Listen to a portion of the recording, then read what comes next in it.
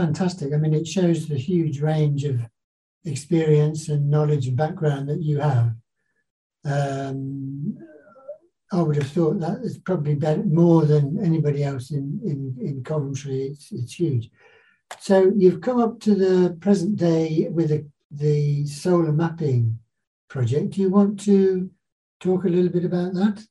Yes, well, this really arose from 4 years or so ago when a group of us locally in Warwickshire, me and Coventry, bought into a solar farm by Stratford, near Stratford-on-Avon, with 55,000 solar panels, and it's a community energy project, so we don't make any money out of it, we're not paid, but we have a surplus each year, about £30,000, after we pay like the mortgage, the capital or part of the capital over 20 years, and the interest, and then the service charges, numerous service charges.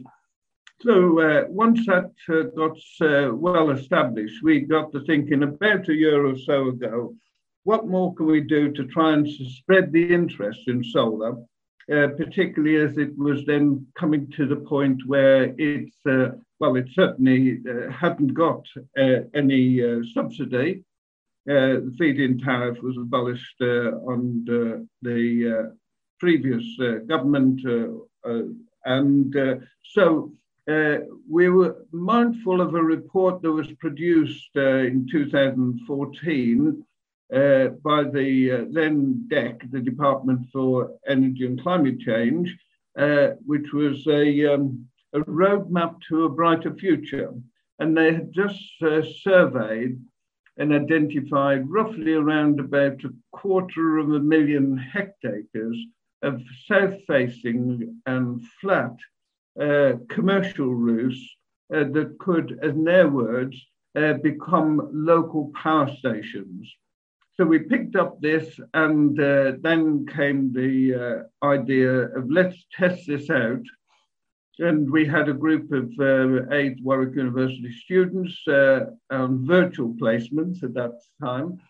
And we started on the canal basin, the canal, the Coventry Canal, starting with the canal basin, 5.5-mile canal, which historically very interesting because it was designed in the 1770s by James Brindley, who also had just finished enough the Brindley Canal in Birmingham, which keeps its name to today, Brindley Place.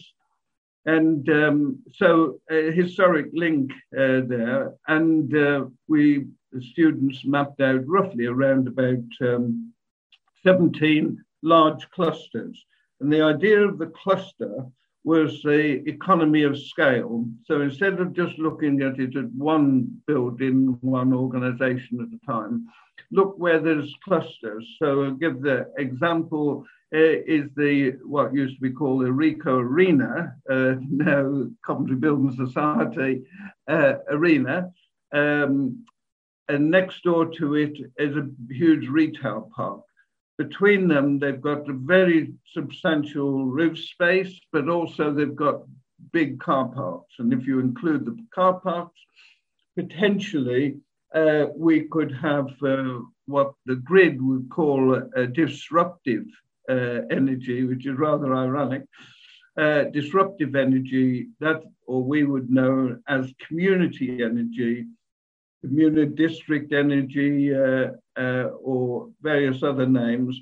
But essentially, the principle is you generate locally and you consume locally to minimize the impact requirement for the grid, either receiving from or exporting to the grid, because the grid's got very great problems. It wasn't designed for what now has been pushed in terms of renewable power into the wrong way, one-way street, going up the wrong way.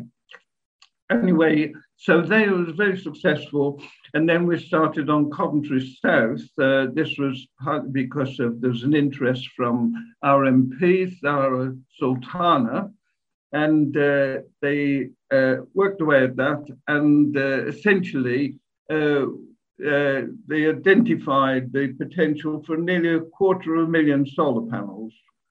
If you projected for the whole city, you were talking about 1 million. And if you projected a bit further for the West Midlands, we're talking about 12 million. So this really underpins the opportunity for producing locally green and cheaper energy and secure energy, so we're not dependent upon the whims and the madness of Middle East oil, or for that matter, gas from Russia.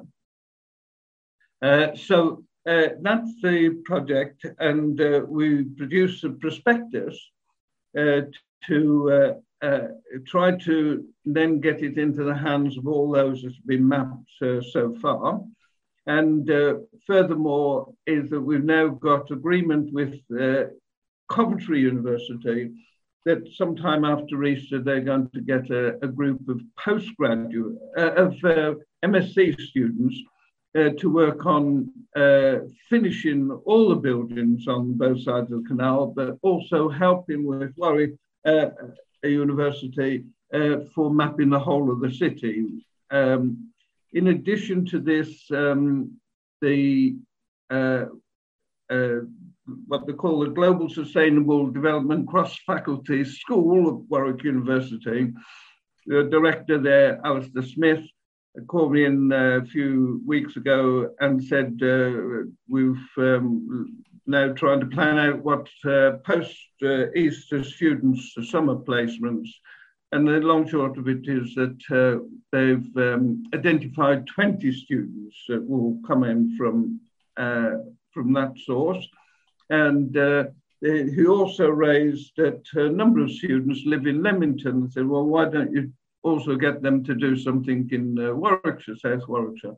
And so this has led to, amongst other things, a meeting yesterday, a Zoom meeting with one of the directors of Warwickshire County Council, who seems is very keen about the project.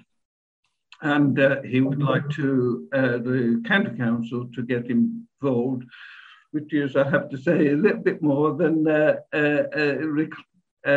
Coventry City Council. They're putting too fine a point on him. So we want to take this a little bit further. And this is also an opportunity to look at the potential of setting up a regional procurement agency over 10 years, maybe even 20 years, that can contract in quantity with then a economy of scale from suppliers, and we would see the prospect of helping to make this more attractive. And on the background of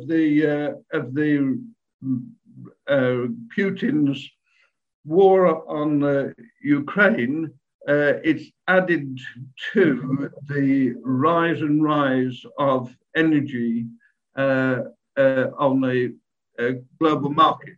And it emphasized the imperative now, the extra imperative for us to generate all our own energy locally, and particularly with solar, I've just outlined.